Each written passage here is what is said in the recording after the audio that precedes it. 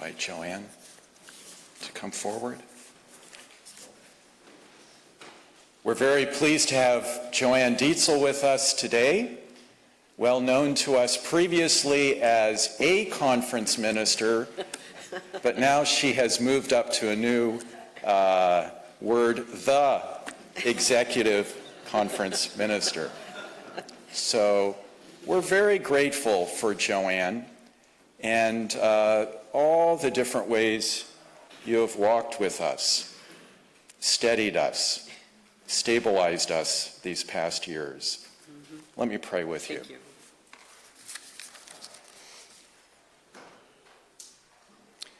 Dear God, we ask for a fresh anointing of your Holy Spirit.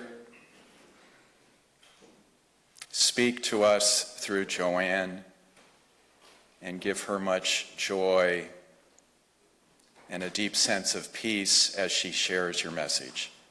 In Christ's name we pray. Amen. Thank you.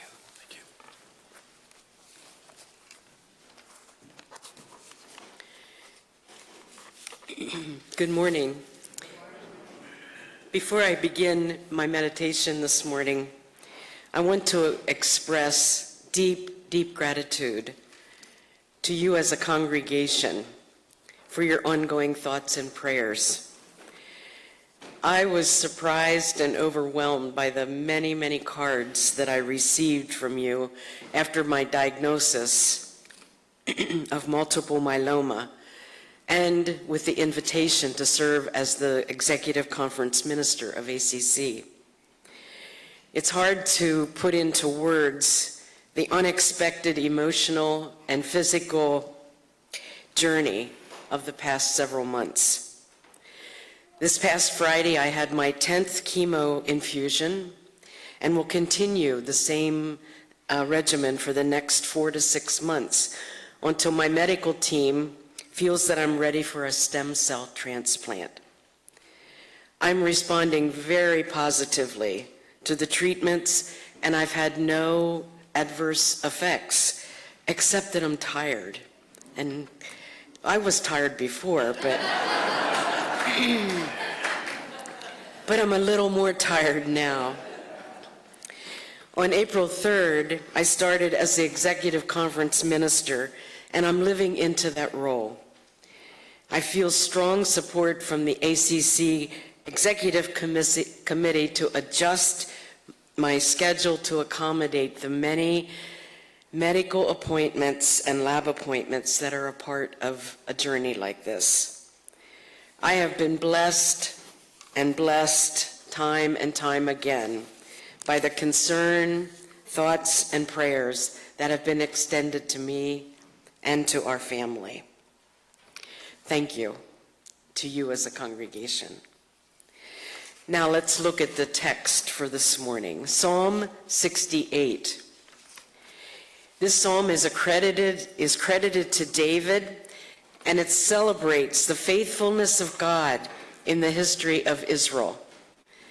It's one of the oldest psalms that there is, and some see this psalm as a collection of short songs or key lines of as many as 30 different separate hymns. The psalmist opens with a note of triumph and a declaration of God's might against the enemies of Israel. May God arise. God's power is able to send God's enemies running.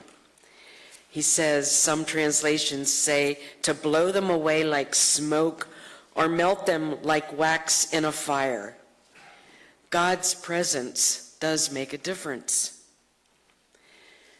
In verses 4 to 6, the psalmist gives reasons to praise God. God is both powerful and merciful. Here we have a picture of a God riding like a general at the front of a warring cavalry, as well as one who is tenderly caring for the widow and the orphan, a father to the fatherless, a defender of the widows. Let it never be said that God does not care for those in need. The rebellious, however, do not enjoy the benefits of being rightly related to a loving God. The rebellious live in a sun-scorched land.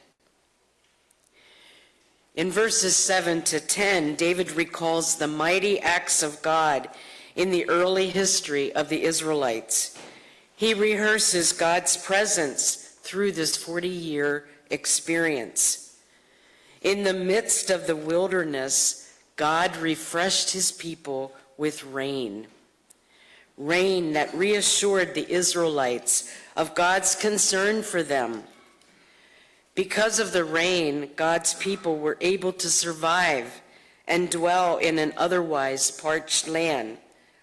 Again, God's presence is both powerful and merciful. God is the divine warrior who is also the creator of the world and has power over everything created. And then finally, in verses 32 to 35, all nations are invited to recognize the awesome majesty, power, and sovereignty of God, and to respond by offering worship to the Lord. The psalm keeps shifting from speaking about God to speaking to God, as is indicated in these last verses. Some commentators suggest that Psalm 68 is a difficult psalm to interpret and understand. This may be because of thinking about God as this divine warrior, or like a general at the front of a warring cavalry, or the way David deals with enemies.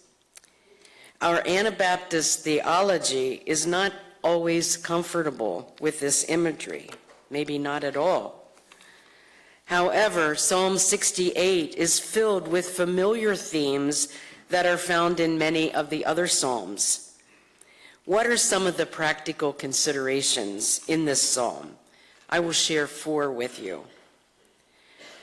God's presence does make a difference in our lives. Let me say that again. God's presence does make a difference in our lives. We need never to face the issues of life alone. When children are scared of the dark, we tell them to not be afraid because God is in the darkness. All of us face dark and difficult days, and we too need to remember that God is present with us. Several times this psalm mentions enemies, and sometimes I like to skip over those verses because I don't have any enemies. I like everybody. Everybody likes me. I want to move on. However, I believe we all have enemies. Sometimes they're not in people, but they're in other things that we struggle with. Fear, anxiety, broken relationships, pain, envy, critical spirits. There's many other things I could name. Knowing that God is present should encourage and inspire us to face all of life's circumstances with courage and confidence. These past 3 months have been teaching me to admit that I am powerless over challenges that seem unmanageable. This has been one of the most freeing admissions. Admitting my powerlessness, admitting that could help me find peace. I'm learning not to allow the situation to determine my thoughts, actions, or feelings. Admitting our powerlessness frees us to allow the one who has power to become active and present in our lives. A second consideration in this psalm: there are no little people in God's sight. David marvels that the God of the macroscopic could be concerned with the microscopic, that the God who created the planets could be concerned about people. Psalm 68 affirms the concern of the God of the universe for people, especially those who are overlooked, ignored, or forgotten by our society. This is the God of many names, friend of lonely people, releaser of prisoners, joy of miserable people, leader of captive people, welcomer to the family. Every person matters to God. A third consideration: God's provision is always timely. Just as David recalled ways that God provided for the Israelites, it's helpful for us to recall ways God has provided when facing difficulties and needs. God's provisions come at the right time, and they remind us and reassure us of his concern for our well-being. In spite of overwhelming odds, we can trust God to provide. Joyce Rupp, in her book, Anchors for the Soul, writes this: "Don't run when faced with something or someone that seems like an adversary. Stay with it. Try to hear it. Let the process unfold. Sooner or later, what is constricted will lift its head and surprise you with how simple the truth is." One of the provisions the writer emphasizes in this psalm is the rain that the heavens pour down. I like the way different translations translated this verse. "You sent abundant rain, O God, to refresh the weary land. You poured out rain in buckets, O God. Thorn and cactus became an oasis for your people to come and enjoy. You gave abundant showers, O God. You refreshed your weary inheritance. Rain in abundance, O God. You showered abroad. You restored your heritage when it languished." And a final consideration in this psalm: we should praise God for who God is. Our God is indeed an awesome God who's worthy of praise. All are invited to recognize the power and the mercy of God and to respond. A proper understanding of who God is will cause us to respond in reverence and in praise. God challenges us to share the news about his power, his wonder, and his mystery. God's light of love shines down on us as faithful people, empowering and blessing us as we joyfully worship together in the presence of a holy God. As I thought about this message this morning, I wondered, what might this psalm have to say to you, Elisa, this morning as you're credentialed for ministry? And I have a couple things to share with you.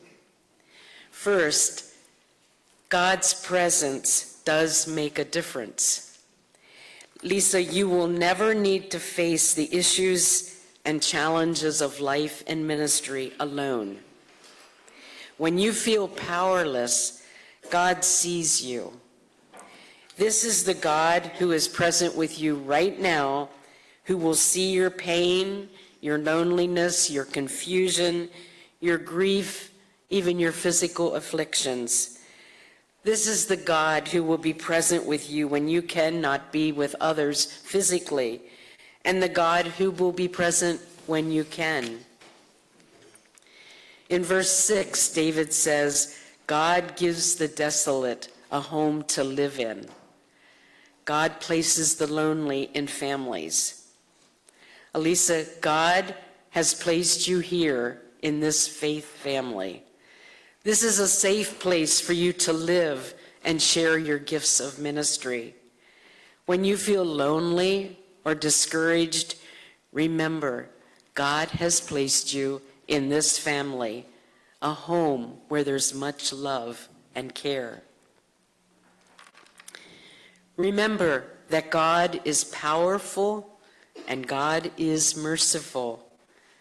God knows the most fragile places in each of us and is able to free us from the things that entangle us. Elisa, you are cherished by the Holy One in the joys and the challenges that will come your way. May you experience an astonishing sense of well-being and gratitude, knowing God is powerful and merciful beyond your understanding. God refreshes his people. In your ministry, Elisa, there will be elements of surrender and vulnerability when you need to let go of your own agenda. At these times, we would all like to plan for the watering and refreshing of our souls by ourselves. Remember that God is with you, providing for you, watering your inner garden. You will not be washed away, nor will you be left dry forever.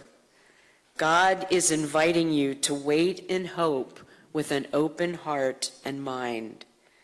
The rains will come, and when they do, they will sing in your soul.